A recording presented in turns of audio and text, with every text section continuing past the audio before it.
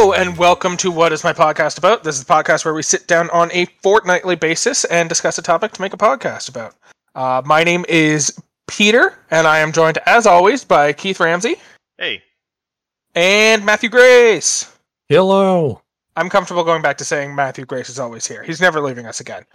I was just more surprised you dropped the middle names this time. Oh, not only that, I dropped my own last name. I just said I'm Peter, but still gave you guys last names. I don't know what the fuck's going on. Clearly, I'm famous enough that we only need my first name, but you guys still need a bit more name recognition, so we're tying on the last name to not get confused with the Keiths or Matthews. Yeah, it's not that we have no idea what we're doing. No, we're definitely not making this up as we go. That's not how we do this podcast. This is rigorously scripted and planned out in advance. Everything we say, we wrote particularly to hit the right demographics of our listeners. I don't even know what that word means. Good, Keith. You're still on book. Good. Pause so for dramatic silence. Shit.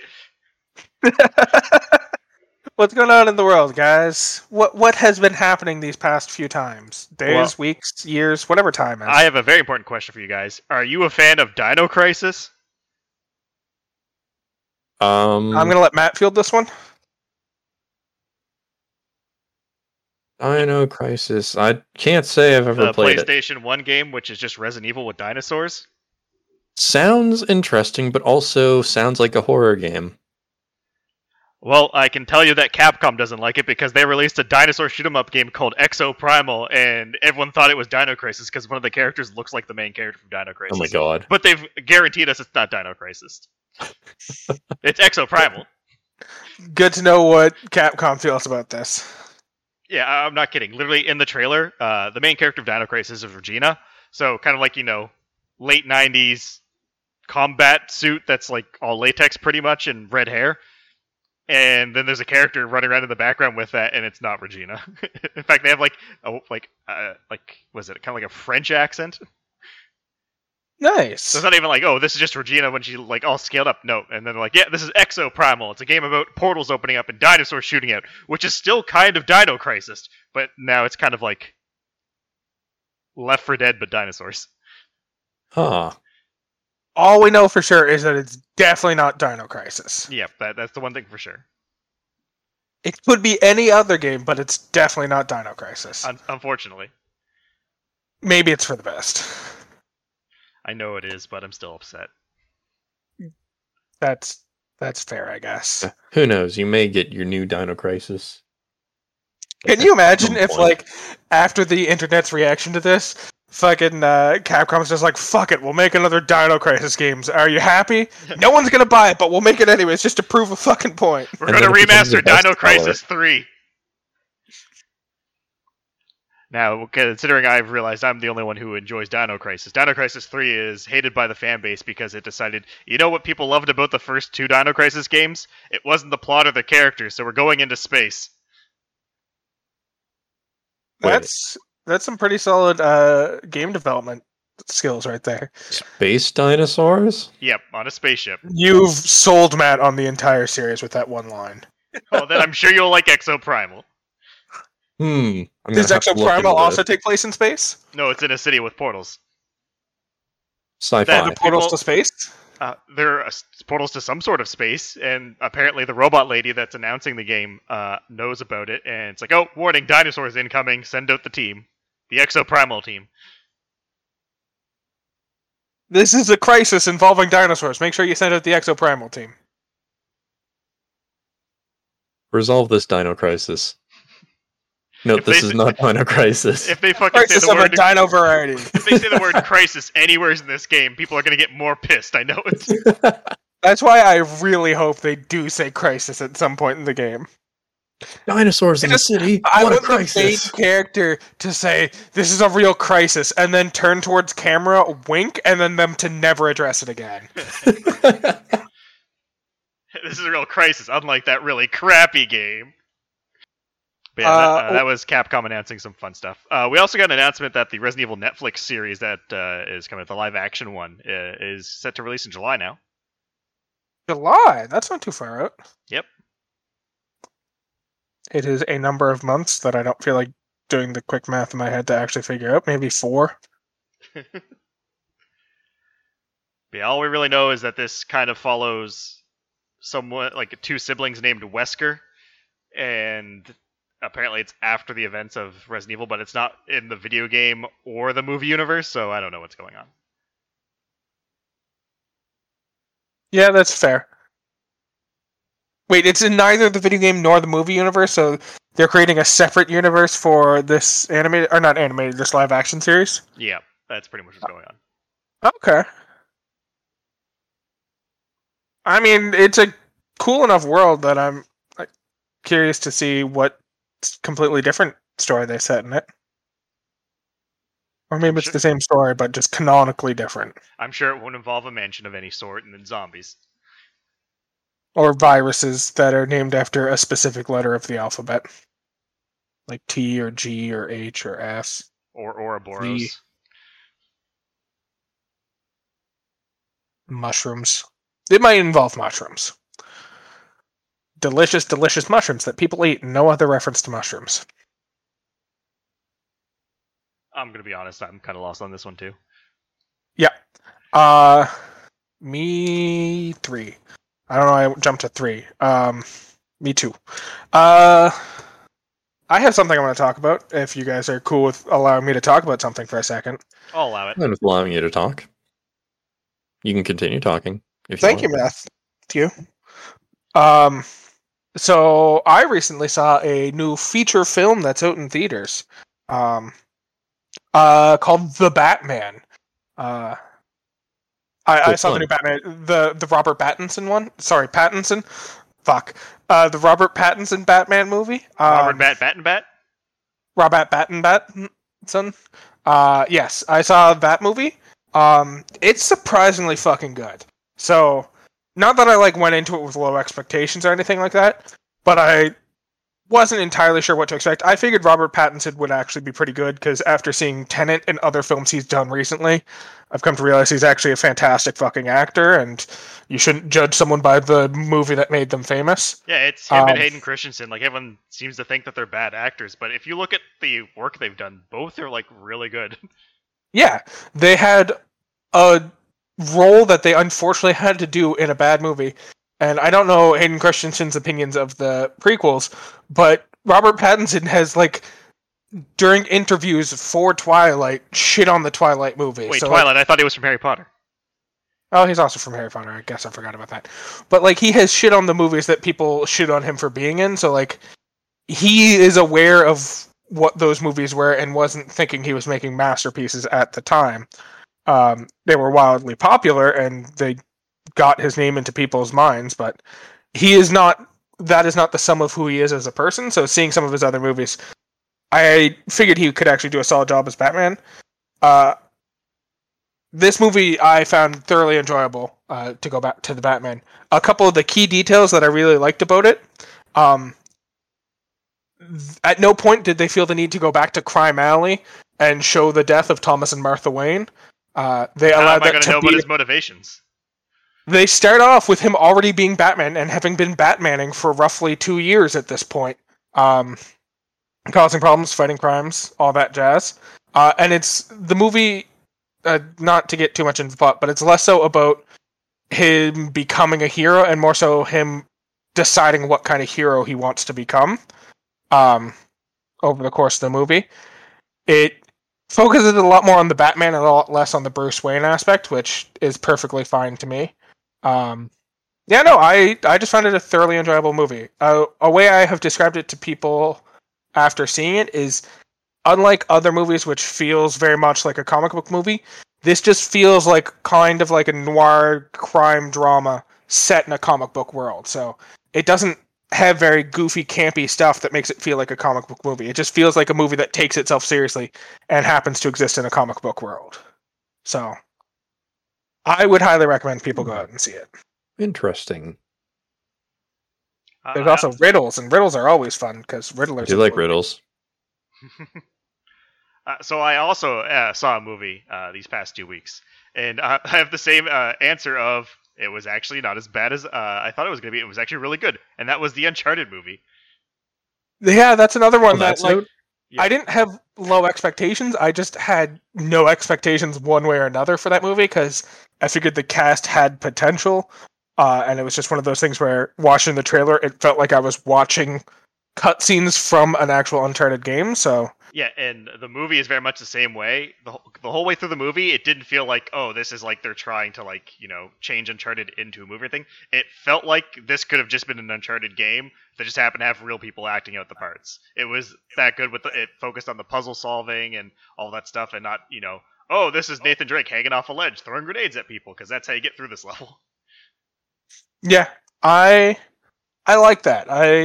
The Uncharted games are ones I'm fond of, so the idea that they made a video game movie that, from the sounds of it, they didn't feel like they had to change the video game to turn it into a movie is pretty solid. Yeah, there is some minor changes to some of the plot background because this is the origin that kind of leads into the video games. There are obviously some narrative conflicts with some of that, but aside from that, I think this very easily fits into the world that's already established in a fine way. I think for a lot of people, the big question mark was actually Mark Wahlberg playing Sully, and I think he did a fine job. Like, it's honestly just doesn't look like Sully, that's it. So I guess he didn't sully the name then. Quite literally. Or he did, I guess. He did, but metaphorically, like you were implying, he didn't. If that makes sense. So he did a good job Yep. and didn't ruin the name. Got it. Also, the final set piece for the big showdown with the villain. I really hope they find some way to turn this into a game because that set piece was amazing and I'd love to play it.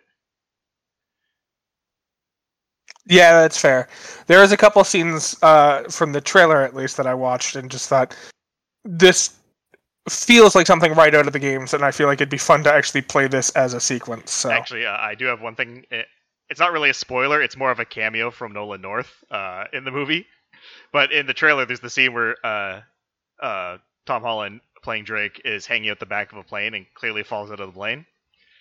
Yeah. So in the movie, he gets up to a beach after the situation happens, and he walks up on the beach, and Nolan North is sitting there. He's like, "Oh wow, what happened to you?" And he's like, "Fell out of a plane." He's like, "Weird. I feel like the same thing happened to me once." That's pretty fucking funny. And that's the whole Nolan North moment in the game or in the movie. No, I like that. That's the way that kind of cameo should be handled. So that's pretty solid. All right, Matt. Time for you to contribute. What movie have you seen recently? I haven't. I literally have not seen a movie. I can't remember what the last movie was that I saw. What was the last movie episode that we did? Oh no. Oh God.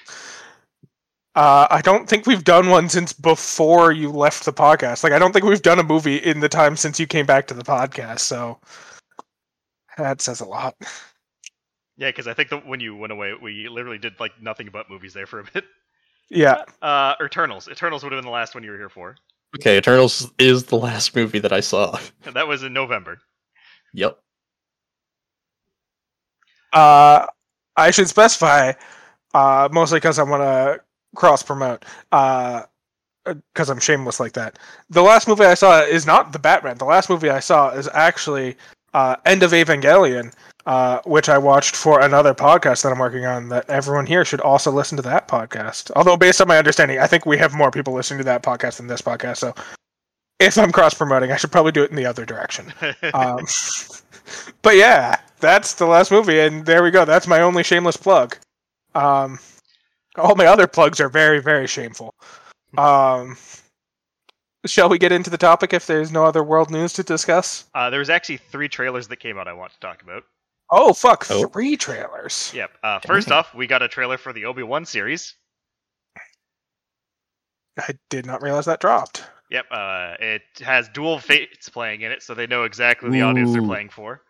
Good. And we have had confirmation that Hayden Christensen is going to be appearing. That's actually super fucking hype. In fact, my favorite thing about this too was Hayden Christensen was in an interview talking about it because everyone's obviously hyped that we got Ewan McGregor returning as Obi-Wan Kenobi, and I think Hayden Christensen's playing on it, and he's like, "Oh, Vader's much stronger than that last fight on Mustafar, so if you're an Obi-Wan fan, you better be worried." He's like, just pretty much like, "I'm gonna kick the shit out of Obi-Wan this time" in an interview. I'm gonna beat up fucking Ewan McGregor. Not even Obi-Wan Kenobi. I'm gonna beat up the actor playing Obi-Wan Kenobi in the movie, and everyone has to fucking watch.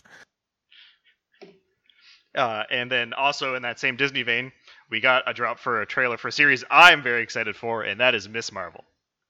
Right, I did see that fucking trailer. That actually looks fucking phenomenal. Yeah, Kamala Khan, Miss Marvel, is a character in the Marvel Universe that I've been a fan of since she first appeared, so I'm very excited to see what they do with the character. Have you seen the trailer, Matthew? I have not. Are you familiar with Miss Marvel as a character, at least? I am. Okay. Vaguely.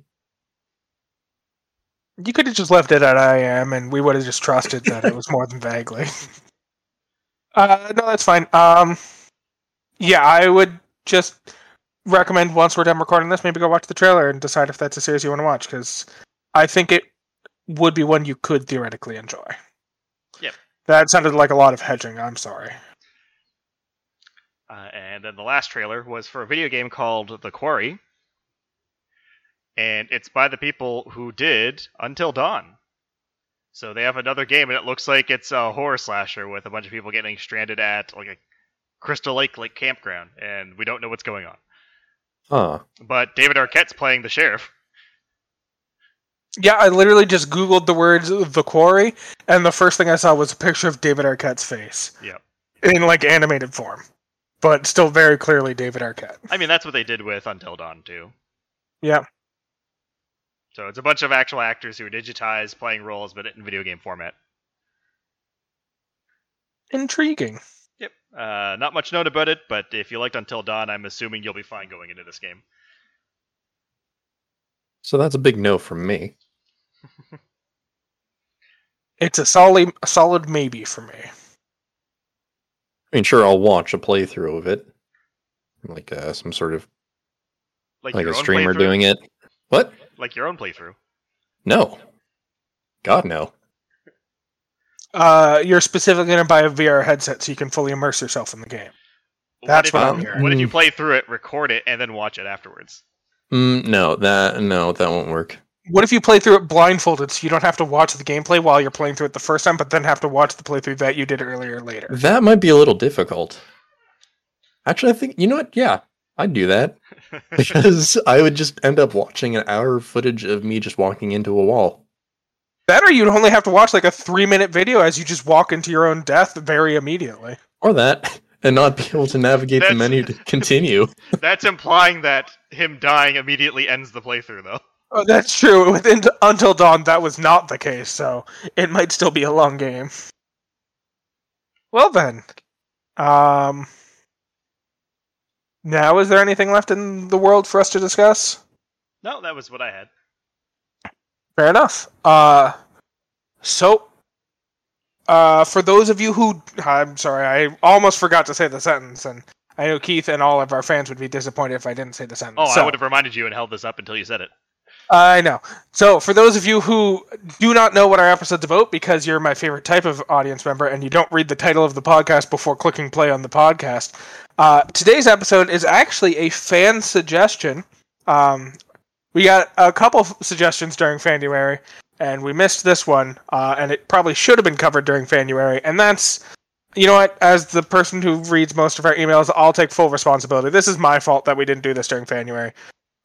So a request from Matt Leprade, I don't know, however you pronounce his name. He did this last time he did an episode. I know, but he didn't tell me how to pronounce his name since then, so I'm stuck with not knowing how to pronounce his name. Sent in a suggestion, and this suggestion was for... Well, it was less of a suggestion and more so a question that we're turning into a suggestion. But his suggestion was... Or his question was, what are some pieces of media that questioned your philosophies, ideas, and outlooks on things, or just flipped some tropes on their heads? So that is what we're going to be discussing today, is different types of media that changed the way we view the world, is how I'm choosing to shorten that into a tidier bite. Yes. Okay. Cool. Yeah. I don't know. I'm waiting for your approval. We agreed on this before we started recording. I went into this more on the trope side of things because flope tripping or kind of messing with expectations is definitely something I love in storytelling. So I have a lot of those examples. Yeah. So I have a couple of them. One of the things on my list is more so there because of how it played with tropes, and then the others are, I don't know. It was a topic where I just kind of picked things I like, and that's what I had talked about. But the things I like because they did interesting things. So there we go. That's what I'm talking about today. Who would like to go first with a piece of media that had an impact on their life or played with tropes? So this is more of a smaller one, but it's not so much changed my outlook on life. It was more of, wait, you can do that was kind of how the feeling came about. And that's a book called The Murder of Roger Ackroyd by Agatha Christie. Either of you... I've read some of her work. I have not read that specific one. It is completely alien to me. Yeah, it's a Hercule Poirot novel. And essentially, I guess spoiler for this like really old book, but the big twist that ends up happening in it is that the character that we've been told the stories through is the killer. Without us knowing that's the killer. It just omits the parts of the story, so we're getting him in between things, and then where the chapter should be where he's committing the crimes is just gone. That actually is a pretty interesting idea.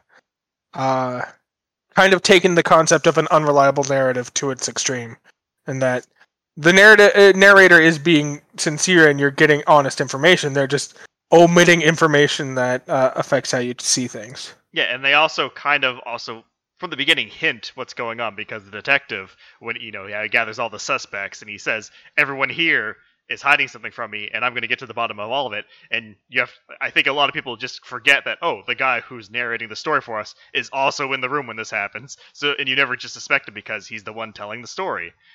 Yeah. It's one of those things where the person you initially trust most implicitly, in a mystery type novel where you're trying to solve a problem, the person you tend to trust the most is the person telling the story. And so the reveal at the end that they were the person you should have trusted the least is always a bit of twist in things. I can see that. And this is definitely not the first time this trope was subverted ever in the medium. Another good example of a more recent one is Shutter Island, which I think did the twist just as well. Yeah. But it was definitely the first time I encountered that trope kind of being like thrown out the window. It's like, yep, that was the killer. And I was like, holy shit, you could do that? That's fair. Now I don't trust anybody. Not even myself. That's absolutely fucking fair.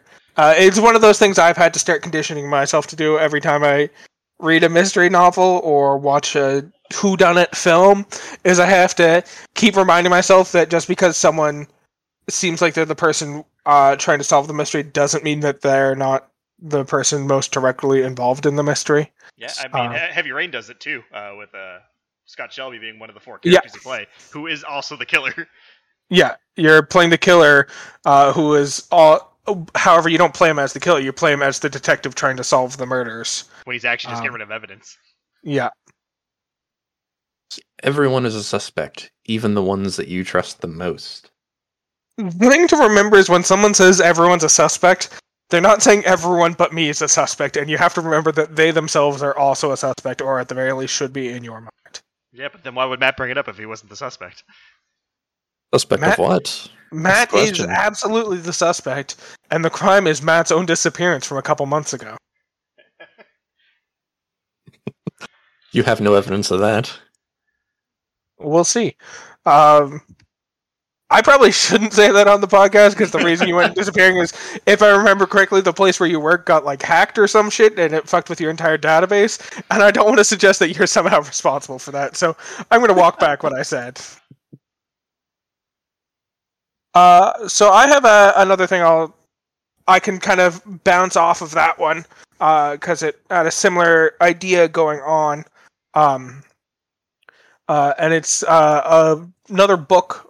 Well, specifically a book series, not just an individual book, but it's called the Mistborn series, and so there was two things I really liked about this one, and that really kind of changed my view on stuff. The first one is this one played with prophecies a lot, in that early on you hear they keep talking about like the prophecy of the hero, and so a lot of the first two books is characters trying to fulfill the prophecy, get things in the right place so that they can solve problems the way they need to be solved. But that's not how it ends up playing out. You know what? I'm just going to come out and say, anytime we mention a topic in this episode, feel free to assume that there's spoilers for that topic coming up. It's just a lot of the things we're talking about that changed perspective and stuff like that had weird twists in them, and we're just going to have to talk about the twist to talk about how it affected us. Yeah, in the description below, I usually put the timestamps for each of these things, so if you see something you don't want to spoil, just select the next timestamp, obviously. Yeah. So the whole idea behind this prophecy is one of the main characters finds it engraved into these big metal pillars while he's investigating, and he doesn't have time to like sit there, read the entire inscription, translate it, and get it all like properly formed. So what he does is he takes a charcoal sketch of it, like presses paper up against it, rubs it with charcoal, and like goes about translating it over the next little while. And so the prophecy is all about how they need a specific hero to perform specific actions in order to prevent the coming of ruin and the destruction of the world. And a big part of that is they are going to have to find something called the Well of Ascension, and they'll have to stand in it to absorb its power, but rather than using the power for selfish reasons, they have to release the power out into the world so it can bring balance back to life or whatever. And so there's currently a High King who had recently found the Well of Ascension and has been using the power for selfish reasons. So a large part of the first two books is not only them trying to fulfill this prophecy, but also trying to defeat this High King and find the Well of Ascension for themselves so that they can right the wrongs of the past, release the power, bring balance back to the world. And then right as they get access to the Well of Ascension at the end of the second book, they are tempted to use the power for selfish reasons because one of their friends dies. And so they're like, I could use the power to bring them back to life and everything would be right. But they end up remembering the prophecy and deciding to go forward with it, release the power, bring balance back to the world, only for it to be revealed that releasing the power actually releases a great demon that is going to bring destruction unto the world, and that they were supposed to use the demon's power so that he would stay sealed and wouldn't gain the power back himself. Which is the whole idea behind the prophecy. And it's even revealed that the reason that the original prophecy was etched into into metal earlier on, is because this demon, with the limited power he has access to him, can change anything about the world except for metal. So while it was etched into metal, the prophecy was truly written of you have to use the power for selfish reasons. You have to use all of the power when it comes into you to ensure that the demon doesn't get any of it back. And when Buddy took the charcoal sketchings, the demon was able to manipulate what he had sketched because it wasn't in wasn't in steel anymore. And so they were given the wrong prophecy, but it's a lot of a book about heroes trying to do things for the right reasons, only for it to be revealed that every step of the way they had been making wrong choices and had brought about ruin. So really fun in that it builds up this prophecy only for it to be revealed that the prophecy that you've been reading all along is just fucking bullshit. Fuck you for believing in things. There's that old saying, the road to hell is paved with good intentions. Yep. But as I said, there's two things I really like about the series, and the other thing I really like with the series is this is the first series I've ever read that had a very rigid, hard magic system, in that, like, other series, they're like, magic can do stuff, and, like, when someone needs to do something, they just essentially use magic as an excuse for how it works. But in this world, the author wrote down very specific rules of how the magic works in the world, and that there are different metals, and one can consume the metals or wear the metals to have specific effects, and the effect that they have is very clearly laid out and explained, but they don't allow that to limit them perfectly and say, well, because magic can only be used for, like, a telekinesis type thing, people only use it for picking up and putting down stuff. Instead, they're like, magic can only be used for telekinesis, but if you try and push something that's really big and heavy, instead you're going to push yourself away, or you could pull yourself to something that's really big and heavy like that. And so it involved a very rigid magic system, which was the first time I had ever seen such a rigid and clearly defined, this is how the magic works, but then didn't allow that to kind of bind themselves and only use magic the way they described. They found ways to play with it given the rules they had already followed or set up, and didn't break those rules at any point. So yeah, that's always the important part with a magic system, because if you make it too strict, it's kind of like, well, why bother using it? But if you make it too loose, then it's like, well, there's no stakes. Everything can happen. yeah, so they managed to strike the right balance between it being a very rigid magic system where it was very clearly understood what the magic was capable of, but gave themselves enough room to play with it without breaking any of the rules they set up. So it's one of those ones that I found was the first one that kind of made me interested in creating magic systems of my own, because I read that and thought, this is really cool and it's really well defined, but still shows you how you can have that wiggle room to create cool situations with a well-defined magic system. So that's the Mistborn series. Nice. Now, you speaking there reminded me of another book series that I unfortunately only read in part back when I was younger.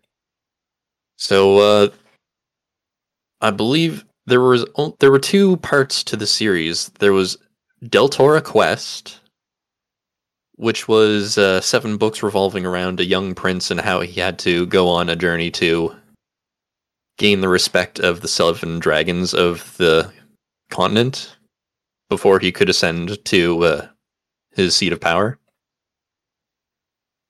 Sure. Unfortunately, I only have the first 3 of those books, so I never got to finish that part. But the, I guess, sequel set of books was 4 books by the title of Dragons of Eltora. And that one really made an impact on me. Mainly because the whole idea behind the Dragons of Deltora is it comes to light early in the first book that there's something unsettling happening in the world. And so the prince and his 2 friends head out to try to figure things out. They come across part of a prophecy. And like, I find it funny that I can still remember the words to all 4 verses to this day.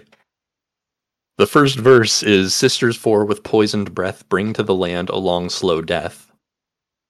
So they quickly learn that there's these 4 creatures of some sort of dark power scattered throughout the land, and they're slowly spreading like different versions of corruption or poison throughout the land from their source, from where they're located. And so, like, they find that first verse, and through the whole first book, they locate and deal with the first sister. And then at the beginning of the second book, as you'd expect, they find the second verse. Death comes swiftly if you dare find each sister's hidden lair. And so it just expands a little more on the prophecy, so it just shows, or just goes as a warning to tell how dangerous these creatures are. And it's very evident in how, as a young reader's book series that it was, they went really dark in some of the descriptions. Because I remember reading the third book, and there was one aspect in the third book, or one night I remember reading, or it was after watching a scary movie with my parents, and I was like, I'm going to read some of my books so I can not have to think about the scary movie I just saw before I go to bed. And no, did not help, because it was a very graphic depiction of rotting undead corpses being forced to eternally row an undead ship. Yeah, not the greatest thing to read before you go to bed. Yeah, that, especially for a child, I can see how that might be a bit upsetting. Yeah, but the third verse that they found... I watched horror movies and all that stuff when I was very young, so I was never faced by it. The third verse that they found starts to make them question what they're doing a little bit. Their voices like secret rivers flow to hold the perils deep below. So, yeah, they start to question like what's going on behind the scenes. Is there more to this whole thing than just the sisters? But then in the fourth book, they find the verse, "But when at last their voices cease, the land will find a final peace." Your first thought's like, okay, yeah, they're gonna beat the sisters, and it's gonna get rid of the corruption for good. Perfect. The land's gonna be happy. No, that is not the case. After the fourth sister is dealt with, they quickly find out that, a final peace just meant... Is that what it means? Means, yeah, everything dies. It's like, everything's going to be peaceful if there's no life left at all. So, the four sisters, while slowly leaking corruption, essentially served as a seal for a giant eldritch abomination sealed in the center of the continent. And when it was unsealed, it started to spew out toxins that were just leeching life from absolutely everything it touched. And then come into play the previous series where they had to call on the 7 dragons that the prince had gained respect of in the previous series. They had to call upon them and the power of friendship to win the day. I mean, it's the strongest thing on Earth. Yeah, can't be beat. But yeah, that whole thing just kind of flipped my mind. Because reading that prophecy thing, especially all 4 verses through the final book, I was like, okay, the final sister's going to be the biggest bad, obviously, because the land's going to be saved. I did not think in the slightest that it didn't mean something else. Start getting really worried when they killed the final one, and it's like, oh man, there's like half a book here still. Oh no. Yep. Like, something's off. Yeah, that was my reaction when I was reading the Mistborn series. I was like, man, so they're releasing the power at the end of the second book out of 3. That's a weird choice. Yeah. I can... I enjoy when series do stuff like that, where they play with prophecies and have characters interpret a prophecy one way only for it to play out in a very different way. Because especially since that book series, despite being a little on the darker side at times, was targeted for a younger audience, it was the first instance where I guess something showed me that sometimes there can be more than one meaning behind something. Yeah. That actually makes me think about one of the suggestions I had for today, which is the video game Undertale. And I think I know I think you guys know where I'm going with this. Oh yes, I do. Yeah, and that is another good one for this episode. Yeah, when I absolutely played with some fucking video game tropes to really punish people for believing in them. Yeah, because it kind of plays like your standard RPG, that when you fight monsters and beat them, you get XP, and that puts up your levels. And then at the end of the game, it does the rug pull if you don't know the trick of the game when you go in. It's like, it's execution. Execution points for killing things, and it's levels of violence. So it's how many levels of violence you've committed. Yeah. Because you can actually beat the game without killing a single thing, and that's kind of the true ending to the game. Because right in the 3 tutorial, possible endings. Yeah. In the tutorial, your first taste of combat, if you fight the dummy, then the person's like, no, that's wrong. You should never fight. Never resort to violence. Yeah, so it gives you hints, but there's very subtle ways of covering it. Because, like, your first instance of any encounter is with Flowey, who tries to give you hearts to show you love. But at that point, you're kind of encouraged to dodge them based on video game tropes that you remember from your past, and that is the right decision to make. But then you're introduced to a mother figure who doesn't want you to fight and just wants you to stay at home and be safe. And so eventually when you do choose to run away, you do go through that training segment where she teaches you don't be violent to things, but you kind of get the feeling of that could very well just be her being an overly protective person who doesn't want you to leave the house. So it's very easy for you to get in the situation of, like, the first time you have a random encounter with an enemy, you're just going to fight them and defeat them. You're not going to try and peacefully walk away from this situation. Yeah, and the cool thing, too, is a lot of video games like this, RPGs, you have to fight bosses in order to progress the story. So a character dying your first time through, you might be like, oh, well, I had to do it. I had to progress the story, when that's not the case. And that's how the game does it so beautifully, that it plays on your understanding on how this type of game tends to work, and then just completely says, no, you did it wrong. Yeah. Other things that this game did that I thought were freaking brilliant was when you get to if you're playing through a pacifist run, one of your favorite characters is probably one of the characters who's designed to be one of your favorite is Sans, who's just the skeleton who tells terrible jokes. Amazing Matt, you'd jokes. really like him. Yeah, case in point. But if you play through the quote-unquote genocide run where you kill everything you come across, because there's the 3 tiers to the runs. There's the pacifist where you don't kill anything. There's like what most people playing through the game normally would do, which is you fight things as they come up, but you're not going to make a point of ensuring every single being in the map dies out. And then there's, the genocide run where you make sure everything dies. Like you will run around in an area until there are no more random encounters because you've killed everything in that area.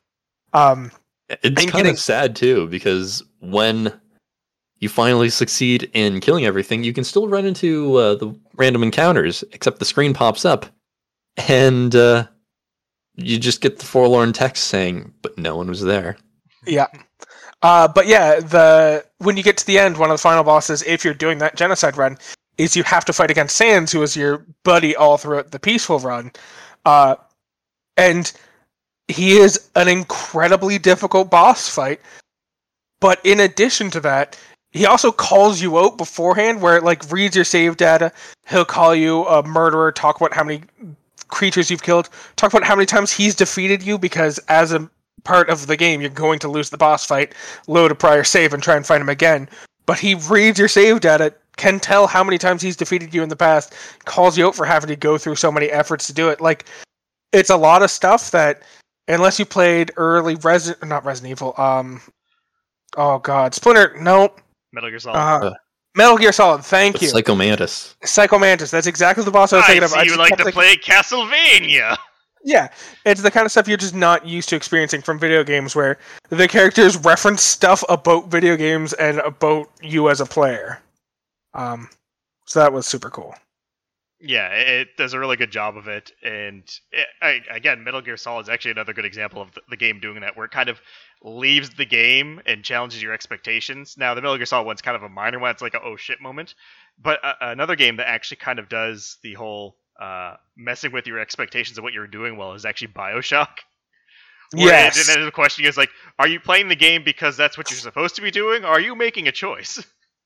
Yeah, I would say it's less so with 2 and 3. 1 is the full one that has that like psychological dilemma in it, and when you get to the would you kindly reveal scene, it's the kind of game that completely changes how you think about video games, because you're like, am I doing this because I enjoy playing video games, or am I doing this because that's the right thing to do? And yeah, it's one of those games that can definitely change how you think about video games. Yeah, there's definitely quite a few of those video games that play with the trip of your expectation of what the video game's doing, and then kind of tries to flip it on you. But I think Undertale is definitely the biggest one, if you had to look at all like the video games like have been played. One that will probably come close would be Doki Doki Literature Club. Yes. Yeah.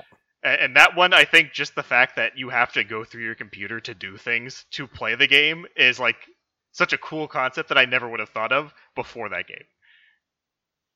Because I believe to get certain runs, you have to like delete character files to like restart the game and remove them, or you can save files and try to insert them back in the game afterwards to get a bunch of alternate endings. Yeah, but also it can be a little off-putting though when you look at it on the Steam page and see bright-colored anime girls, Doki Doki Literature Club, and then see the first tag, psychological horror. To be fair, I think a lot of people might have misunderstood too, because like a lot of games, they put psychological horror on. I know 5D chess has psychological horror as a tag. Well, yeah, that's 5D chess. So, in a similar vein, I think another game that we don't have to have a huge discussion about, but does the sort of thing of playing with your expectations, would actually be Banjo and Kazooie, kind of, because a lot of games in that era had built-in ways to cheat and get extra lives or stuff like that, just because it was a mechanism. Originally, I think they were holdovers from developers trying to be able to test the game out fully and give themselves extra lives to test it. Usually, yeah. And that's usually how it started. But Banjo-Kazooie had a full-on room where you could go to enter cheats to use them. but played with it a little bit instead of it just being you able to cheat to make the game easier. Because if you cheated too much, Grunny straight up like threatened to delete your save, and if you did it one more time, Grunty followed through on her threat and deleted your save because you were cheating too much to get through the main game and not making it fun anymore. And also, she doesn't just delete your save, she removes your ability to save while you're in that game instance. Right, yes. So you're able to continue playing, but you can no longer save, and your old save has been deleted. Yeah, it's great. So we don't have to have a long discussion, but I feel like if we're talking about games that acknowledge the fact that they're a game and play with what you understand about games, I think that one's another good one to mention. Definitely is. Although speaking of other games that this one's a bit different, but it's another video game that I had prepared to talk about. Banjo-Kazooie just kind of came out of nowhere when we were talking about games fucking with your save file and reading save data that I thought of. But the game I had prepared to talk about today is another kind of weird one in that it is Stanley Parable. I don't know if either of you have played that game. Yep. I'm familiar with it. That game I had a bit of an impact on me in that it completely changed my understanding of what a game could or should be, because that game is one of those games where there's nothing you're striving for. You're not trying to accomplish a specific goal. Your only goal is to experience the game as it is. You have a narrator who can be quite antagonistic towards you, and like, it's just a fucking experience playing that game. It feels weird to call it a game and not just a virtual experience that you can go through. To the point where like people had the same argument with Gone Home, for example, which itself was like I would call it a game. It was a very fun. It's more of like a. I think the issue with Stanley Parable and Gone Home is they play more like point and click adventure games without the standard point and click adventure stuff. Yeah, they have all the emotion and feeling of a point and click adventure game without actually involving very much point and click puzzle solving. Yeah, and that's the thing. I guess when it comes to Stanley Parable, if you don't consider it a game, you could technically not consider Portal a game, I guess. Yeah, I suppose in a similar sense you could.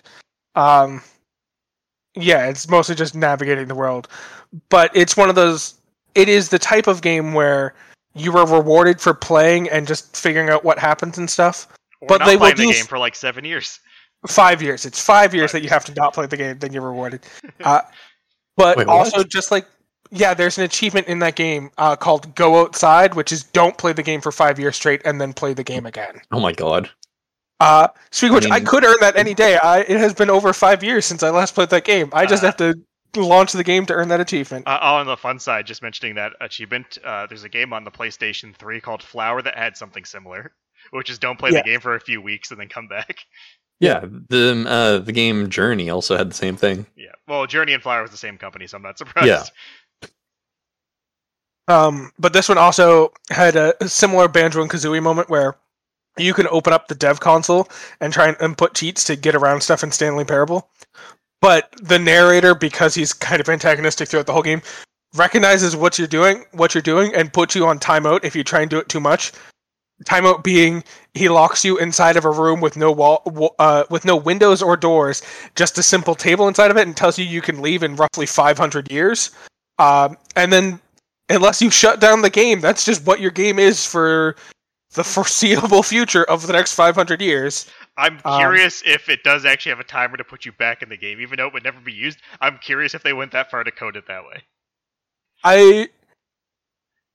So, if I remember correctly, because it has been, as I said, over 5 years since I've played this game, I think it's a scaling penalty. So, I think the first time you try and use the dev console, he calls you out and puts you in timeout for like a minute, and that one absolutely does have a timer where he will let you out after the minute. But if you continue to do it, he'll eventually just declare you're on timeout for 500 years. I would not be surprised, based on the way the game's developed, that they included the countdown timer that counts out 500 years, even though no one's ever going to be able to leave the game running for 500 years straight just to see it happen. True. But the way the game's developed, I would not be the least bit surprised to hear that there actually was a counter counting out 500 years.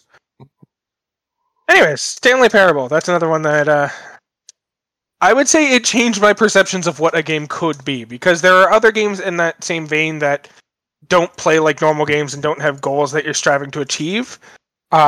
but that was one of the first ones I played where, as I was playing it, I thought to myself, wait, they can do this? They can make a game that's just this?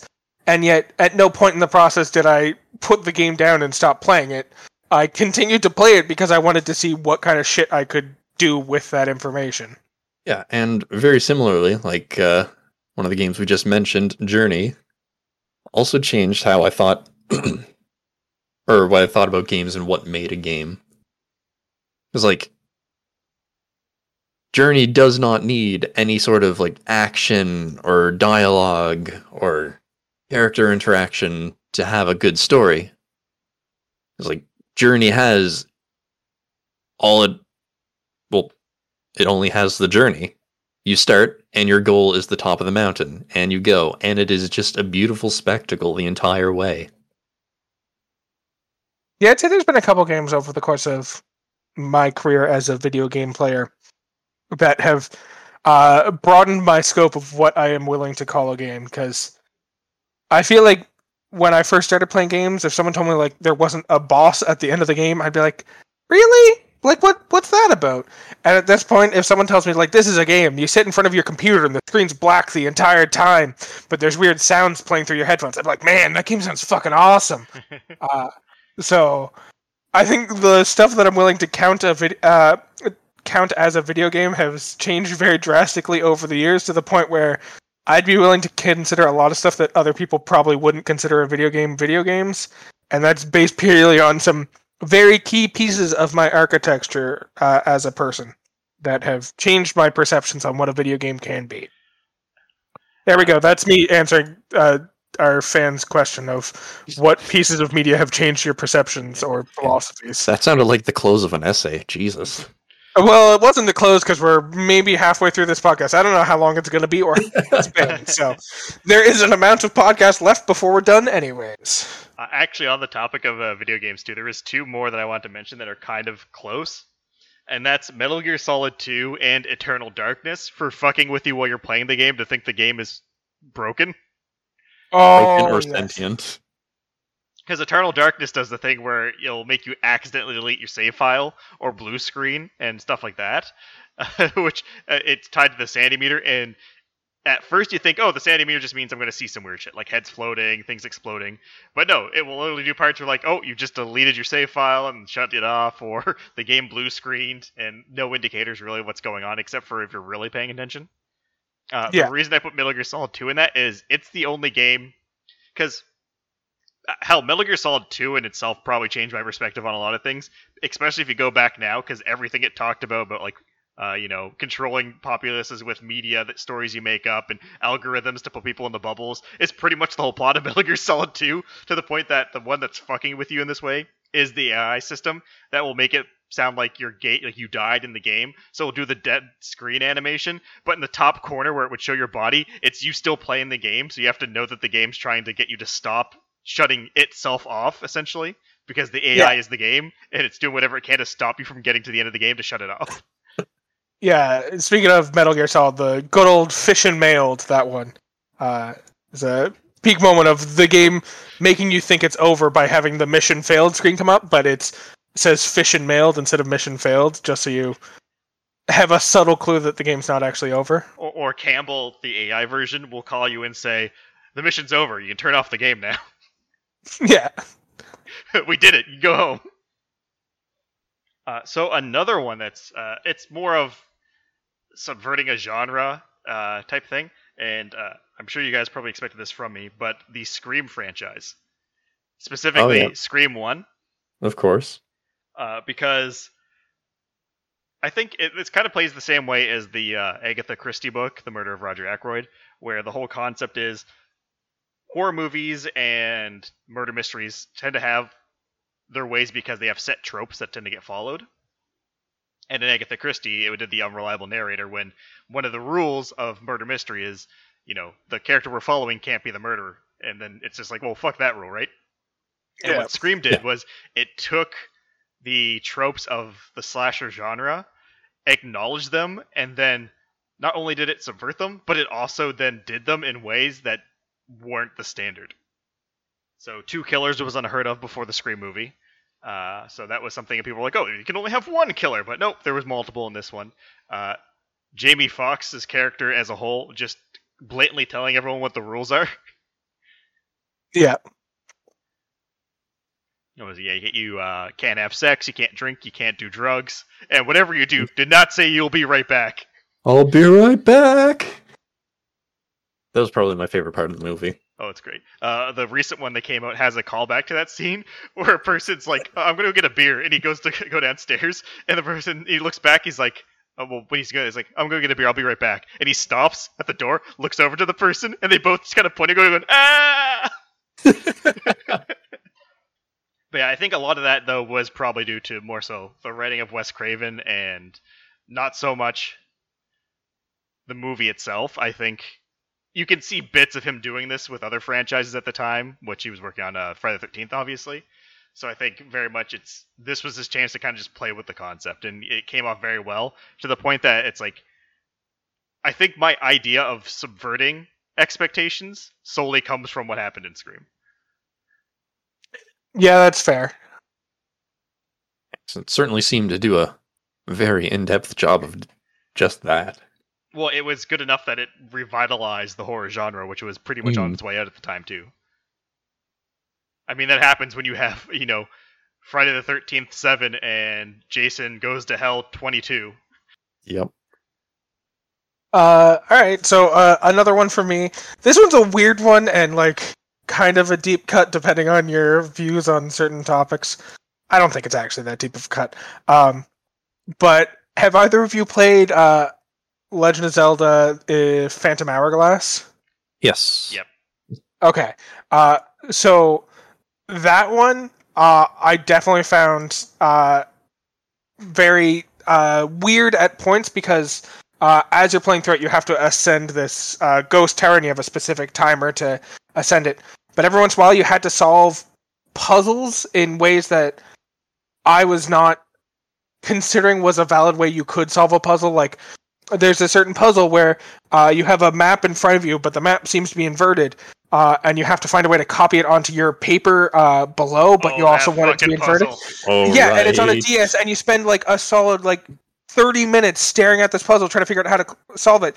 And the solution is to take your DS, which is folds in two, and then close it so that you're essentially putting the game to sleep, but also pressing the two screens together. And then when you open it up, you have now pressed the puzzle from the top down onto the bottom to solve this puzzle. And it's just that was the biggest one that sticks out the most in my mind, but I do remember there being a lot of those little tiny puzzles where it's just you want me to do fucking what right now? And the solutions were just I never would have guessed that closing my DS the way I do when I'm done playing and I'm willing to put it to sleep and go away and do other things is exactly what I need to do in order to solve this puzzle and thus continue playing this game. There's a lot of those throughout the Zelda series. Not as many on the main console one. Yeah, it was more Phantom Hourglass and Spirit Tracks.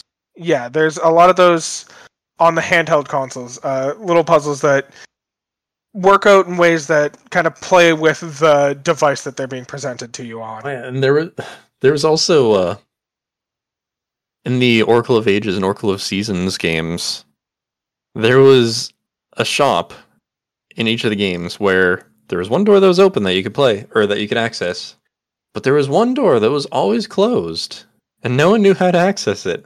Then the Game Boy Advance came along. People plugged the game in to play on their new Game Boy Advances, and the door was open. It was the Advance shop that only opened if you were playing on a Game Boy Advance. I vaguely remember that, and that's just fucked. If you want to really talk about the main thing in Zelda that always keeps you thinking about reality, it's the windmill paradox. Oh yeah. Yes, that one broke my fucking brain as a child, in that you, as an adult, learn a song from a man who was driven crazy by this song, and then you go back in time and teach him the song to drive him crazy so that he can teach it to you as an adult. It's the song that only exists in a paradoxical loop. Yep.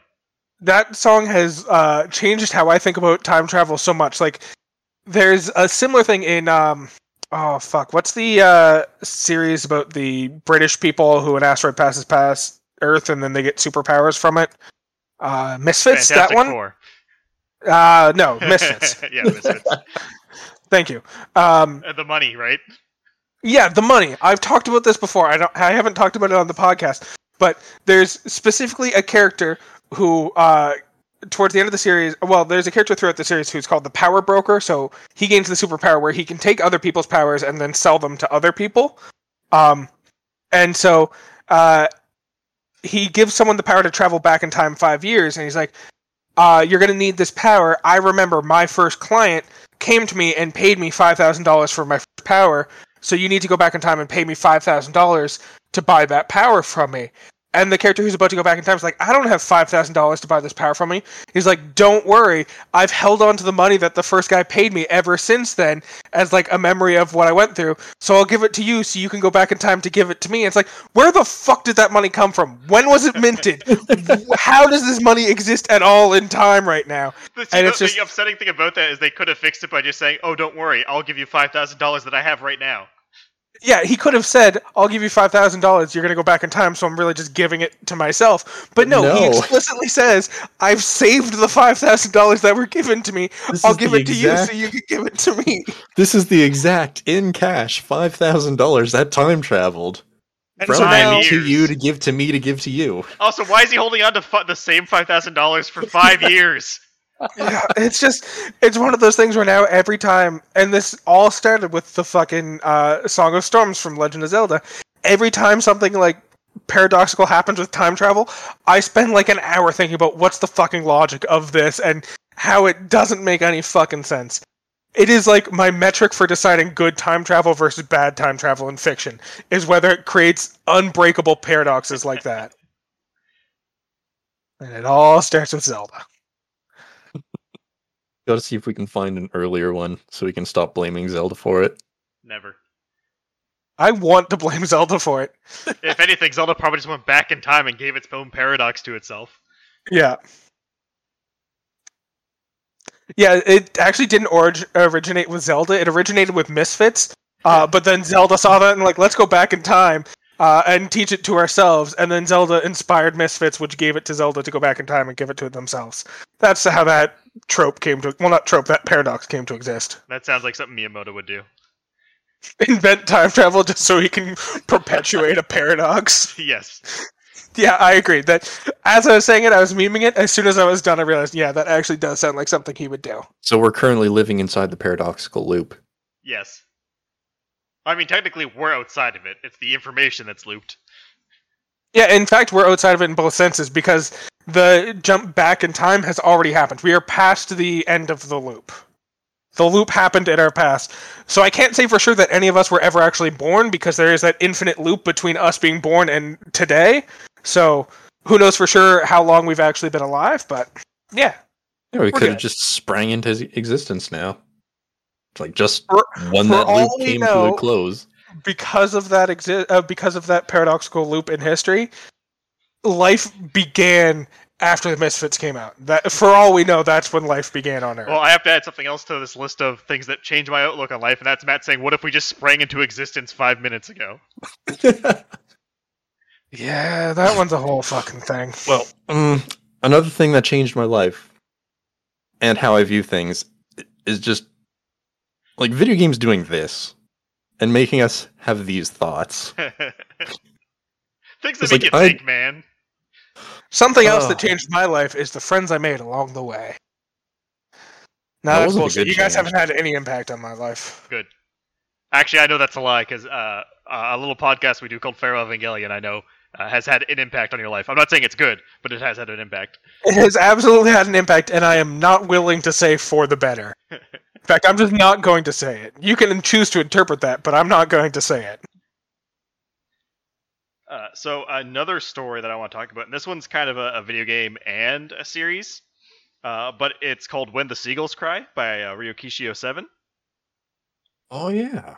So I was thinking I was going to do Higurashi, the first one, When the Cicadas Cry, but the reason I wanted to go with the second one is because the thing that really blew my mind was it's telling the same story over 8 times, but how it does it is so it kills off all the characters at the end of the first story. And then the second story is going back to the beginning of the loop, and so it's kind of like that time loop thing. But every time we see the story unfold, the killer, so it's a murder mystery, the killer is still the same, and you're trying to solve who it is, but the events get more magical every time you see it. So it's getting harder to see what the truth is as you go through. And like the creator of it has even stated, you can just go through the first story arc and solve the murder. Like, there's no extra work needed, but the story looping on itself gives you more information, but you have to figure it out from the magic. That's actually fucking fascinating. Yeah, so the first one, like, everyone just dies normal. You don't see any magical aspects. The second one, you'll see a witch appear and, like, curse somebody. And then by the time you get to, the end of the 8th arc, there's people flying across the room shooting magic blasts at each other in, like, a pocket dimension. Demon goats. Yep. So it's a really cool story where it's telling the same story over and over, but it's showing you layers of the story that are applied with magic. So it's kind of diluting the truth the further you go in rereading it. Yeah, so, like, the truth is still there, but it might be harder to piece together just because of all the fantastical, not real magic that's happening. Yeah, and it's changing their perspectives on everything too, so you kind of have to just rely on the rules that the story gives you, which is things written in red are absolute, everything written in red is absolute, everything written in blue is a probable theory, and everything written in gold is what everyone on the island believes, or a majority of people on the island believe. That's a lot. Yeah. It's not a big spoiler, but to give you an example of how those 3 things will fuck with you, there's a character in the story that we find out was never alive during the case of the story. They died before it happened, and it was covered up. So you get a red truth saying that there is this many people on the island, and it's including that person, but it never said there was less. It just said there's no more than this amount of people in red. And then later on, it says in gold, this person's alive. And then in blue, you get they've been dead the whole time. And all 3 of those work together to put together, oh, they're probably dead. Right. Yeah, because if everyone there believes someone's alive, it doesn't necessarily mean that someone is alive. Yep. Yeah, that's definitely a series. If you haven't gone through it, is quite the trip, and it's very fun. And you can, as I said, you can solve it right off the first go. Yeah, it's like I know I've only seen the first and the second loop, so I've been meaning to go back and actually rewatch the whole thing. Sorry, what's the title of this one again? When the Seagulls Cry, though I believe most things just put it as like a half translation, so it's Umineko, when they cry. There was actually a PlayStation 4 upscale of the visual novel, which I would recommend going through, and you can get it on Steam as well. I might have to look into this. This actually does sound fascinating. Yep, it's a really good series. And I sadly haven't had a chance to read the most recent one he's done.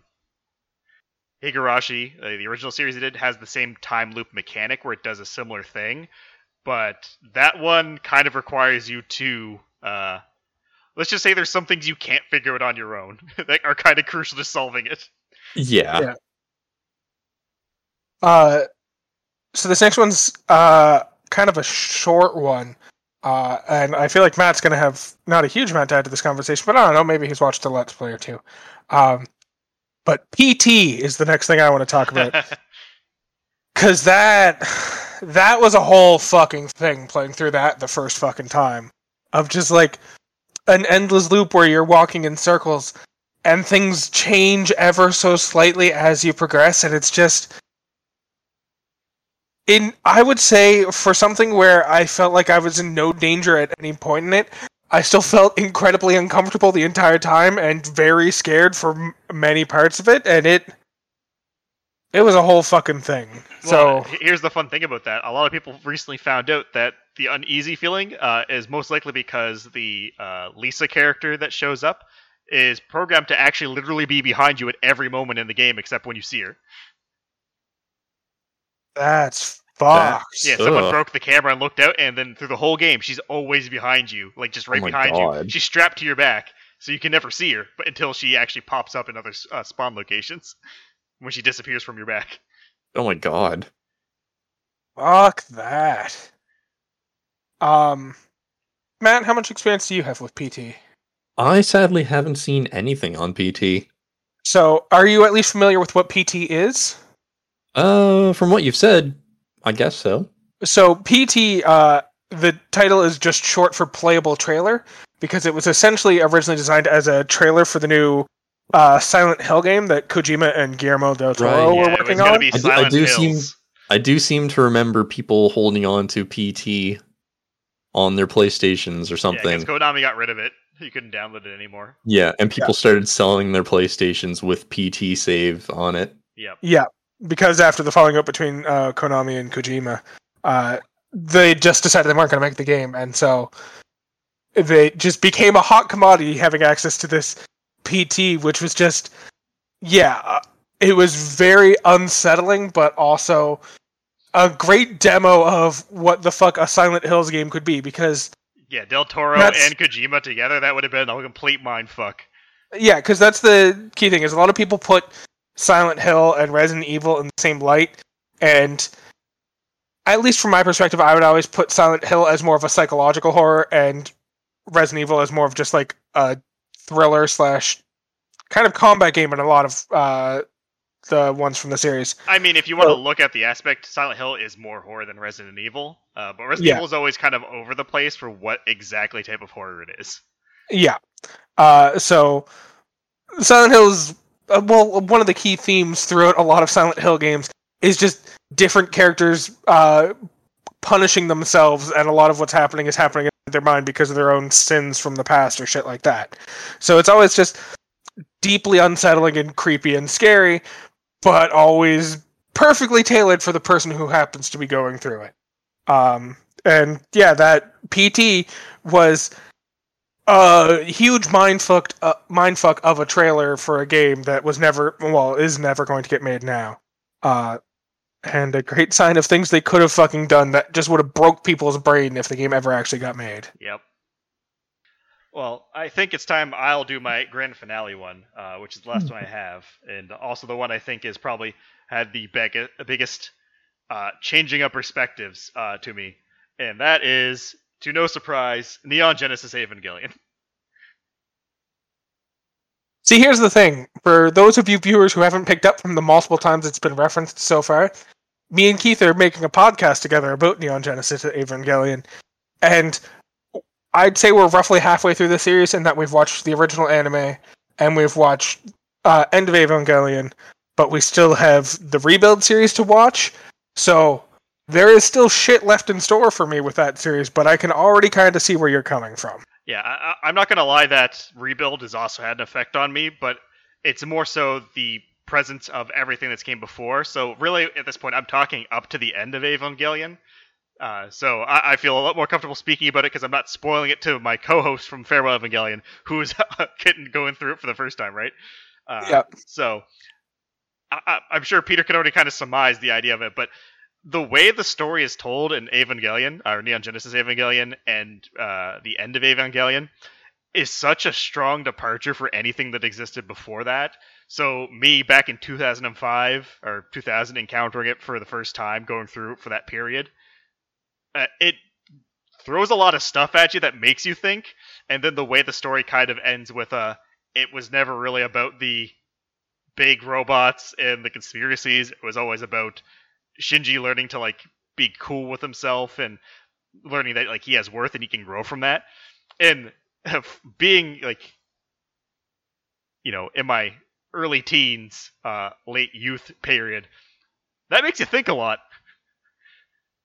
Yeah. It's a series full of trauma and also giant robot fights and also weird conspiracy theories. And yet the thing you're supposed to focus on is none of that, but the emotional growth the characters go through. Yeah. Which is fair, I guess. Yeah, it's just I experienced this whole series at a very informative part of my life where I was absorbing things in like, you know, that period where you're kind of basing your personality and way you view things around what you're consuming, and Neon Genesis was in there. And I turned out pretty good because I didn't take the I need to be depressed thing from it. Never had an emo phase. Good for me. Yeah. I don't know if your general lack of ability to feel emotions is a sign that you turned out all right, Keith. I raised my AT field. Fuck. I'll pretend I understand what that means. You know what, Matt? I will too. I have a better understanding than you do, but I'm also just going to pretend I understand. But yeah, that's the big one for me. Neon Genesis Evangelion, it's just a very informative part of my life, and it hits on a lot of hard or deep topics, and doesn't really kind of shy away from a lot of them, and also encourages the whole idea of, like, you know, change starts with you, so you got to put the effort in, but also there's not an answer for everything. Sorry, Peter. And sometimes you have to be okay with that and put your own answers. Nice. Yeah. Nice. So last one I wanted to talk about. This one isn't a big emotional journey for me like Neon Genesis was for Keith, but this is just one of those stories that really made me think about the world that I live in. Is it Octodad? No, it's not Octodad. It should be Octodad. You know what? I might just edit right now and make it Octodad, but no, it's not Octodad. Have either of you seen the movie Moon before, starring Sam Rockwell? Oh, jeez. Yes. No, actually. I feel bad spoiling this one because this one is a fantastic film, but fuck it. You know what? We've already been spoiling things all along. Let's just spoil this too. So Moon is a movie about a man who works as a miner on a 3-year contract on the moon. So they have this hugely automated facility on the moon that's specifically designed to mine helium-3 to replace all the fossil fuels we use on Earth that have been killing our planet and have been slowly running out. So they create a mining facility on the moon to mine helium-3 to power everything. And as stated, this facility is fully automated, except they need one human up there who can do general repairs.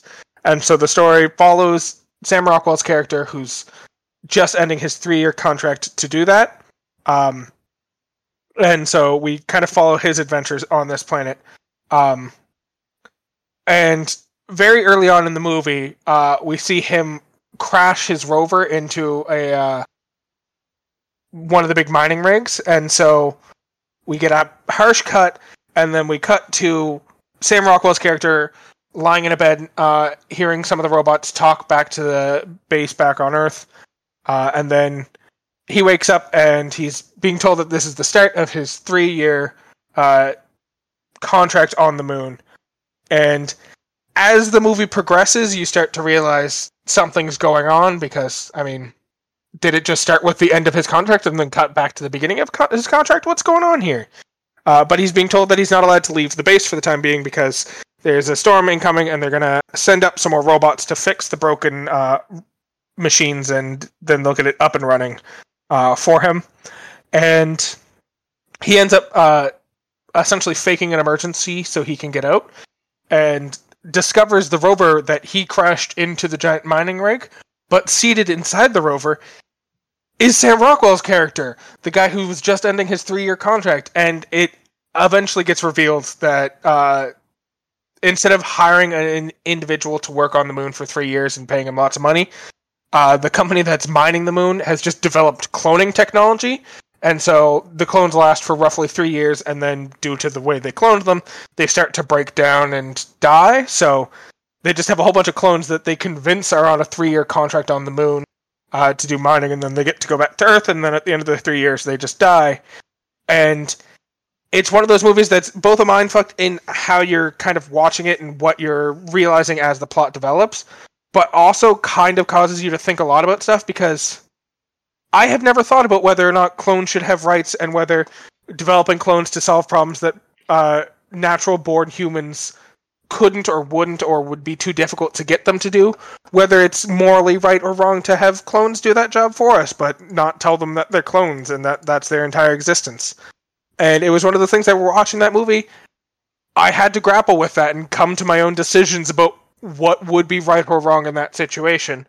And I don't know, it's just a movie that had left me like sitting alone silently in my home for like a solid half an hour, just like thinking about what I just watched and what I was going to take away from that movie. That's fair. So even though I've spoiled it, I still recommend you watch it. Yeah. Mostly because Sam Rockwell's just fucking great. Yeah, probably will end up watching it. And that whole plot of being clones stationed to do somewhere reminds me of another movie with Tom Cruise that I saw with a similar kind of concept. I can't remember the name of it though, and I don't think it was anywhere near as good as Moon, the movie that you mentioned. I can't think of a clone one with Tom Cruise, but there's the one with Arnold Schwarzenegger. Oblivion, I think, is the one you're thinking of, Matt. Oh yeah, Oblivion, yeah.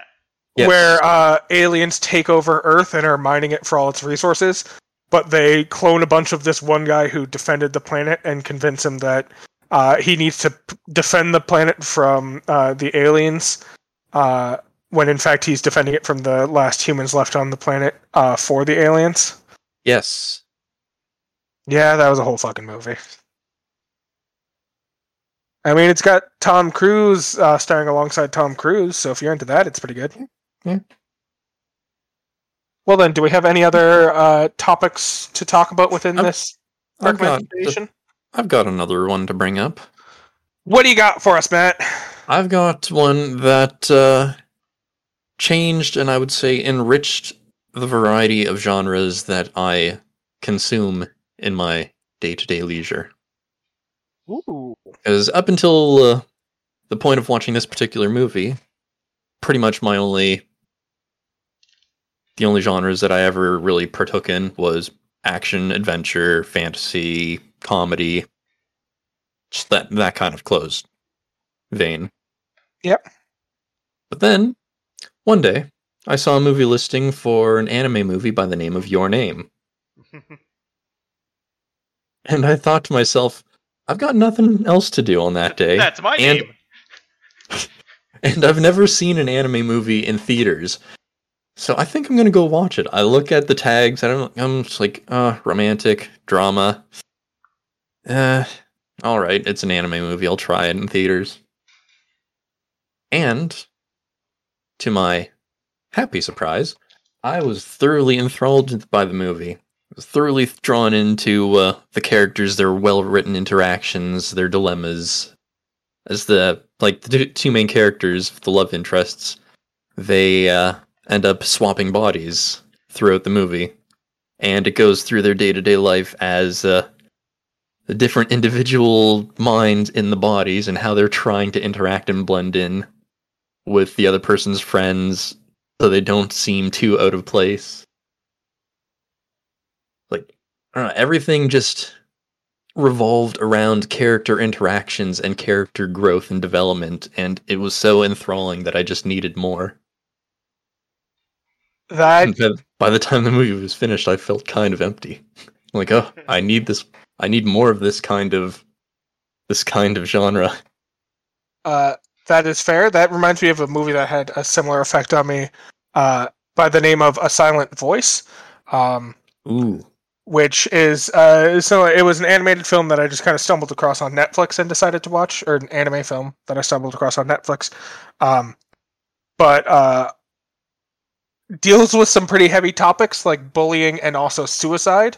In that it involves a character who, when they were children, bullied the male lead bullied the female lead when they were children because she was deaf and required hearing aids, so he constantly bullied her for that.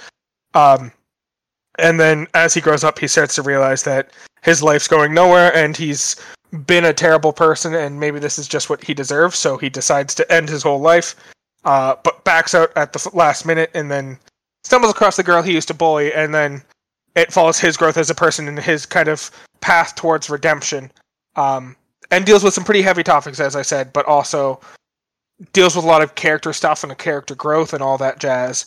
And it was one of those things where the first time I watched it was at the beginning of the lockdown in 2020, and over the course of that first summer, I watched it 4 fucking times in one season.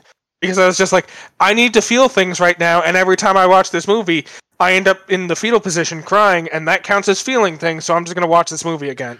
And, yeah, I wouldn't say it was the first one that kind of brought me into that genre, because I had watched a couple films within that genre beforehand, but that was the first one that I'd say had that strong of an impact on me.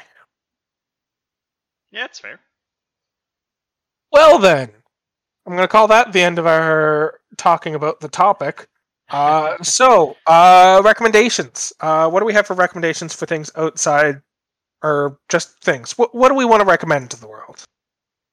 I've got a recommendation of a game that just released as a recording yesterday. Oh? It's on Steam by an indie developer, and it is called Anno Mutationum. It's set in a cyberpunk setting, and it has a very interesting art style. It has a mix of pixelated graphics in a both 2D and 3D environment. And like the animations and just all the visuals are pulled off phenomenally for an indie developer. That sounds cool. What's it about? I'm still not entirely sure. I'm only at the beginning of the game. I haven't really gotten much further than the tutorial. And it sort of feeds you little bite-sized pieces as you go of both the overarching story. So all I know so far is that the main character that you play is suffering from a disease with no known cure that makes her break out in sudden violent outbursts. And I mean very violent outbursts. Like going berserk. Nice. So normally I like to recommend something that's in line with what we're talking about, but today I'm going to recommend something else, which is a series that is still ongoing as of right now that I've been enjoying. And it's called Our Flags Mean Death.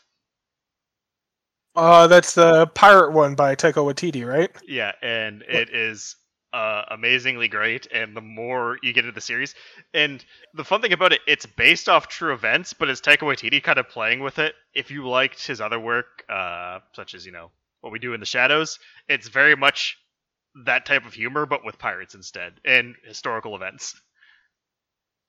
Nice. Yeah, it's about a wealthy landowner who becomes, I guess, unsatisfied with life, and I guess the best way to sum it up, has a midlife crisis, realizing he hasn't done anything important, so he decides to become a pirate.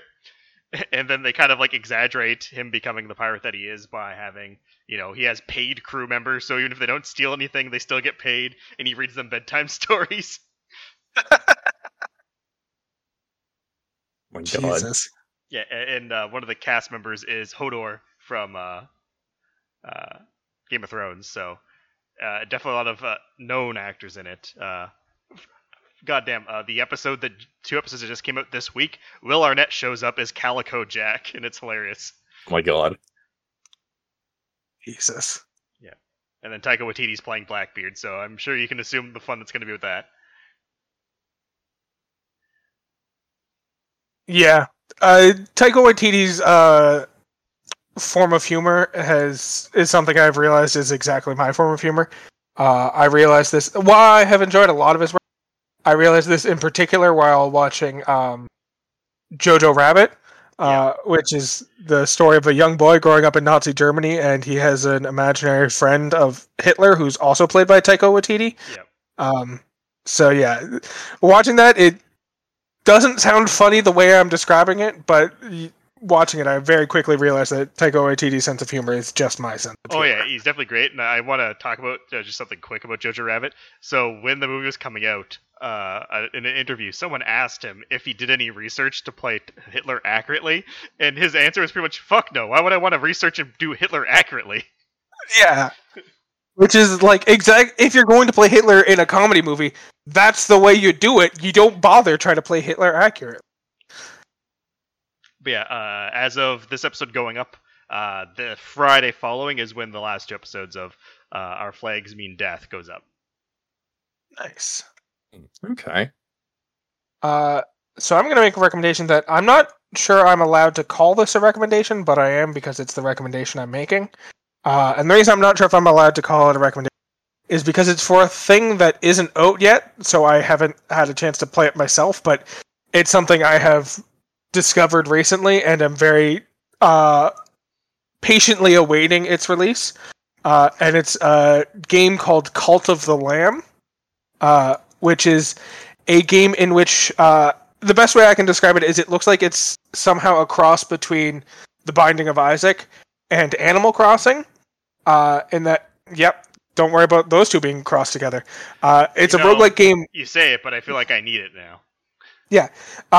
It's a roguelike game where you're developing your own cult and you take adventures into a temple below Earth to fight beasts and strengthen your cult. But also above ground, you build up a whole cultist sanctuary where all the people in your town live. And then you also like kill non-believers who come to prophesy or proselytize false gods. And it's an adorable game that seems to have very dark tones. And honestly looks so fucking cool from what I've seen of it. So, yeah, I'm choosing to recommend something I haven't had a chance to play before because it's not out yet, but the way it looks makes it seem like the kind of game I absolutely have to fucking... That's fair. I mean, it's right up my alley because I accidentally started a cult in Animal Crossing anyways, so it's not too far from what I normally do. Of course. Yeah. Well then, that's our recommendation. So did anyone correctly guess our topic on Instagram? So we had one guess, that was from Tachi_Camargo, who guessed murder mysteries, which I guess isn't too far off because we did mention quite a few of those. Yeah.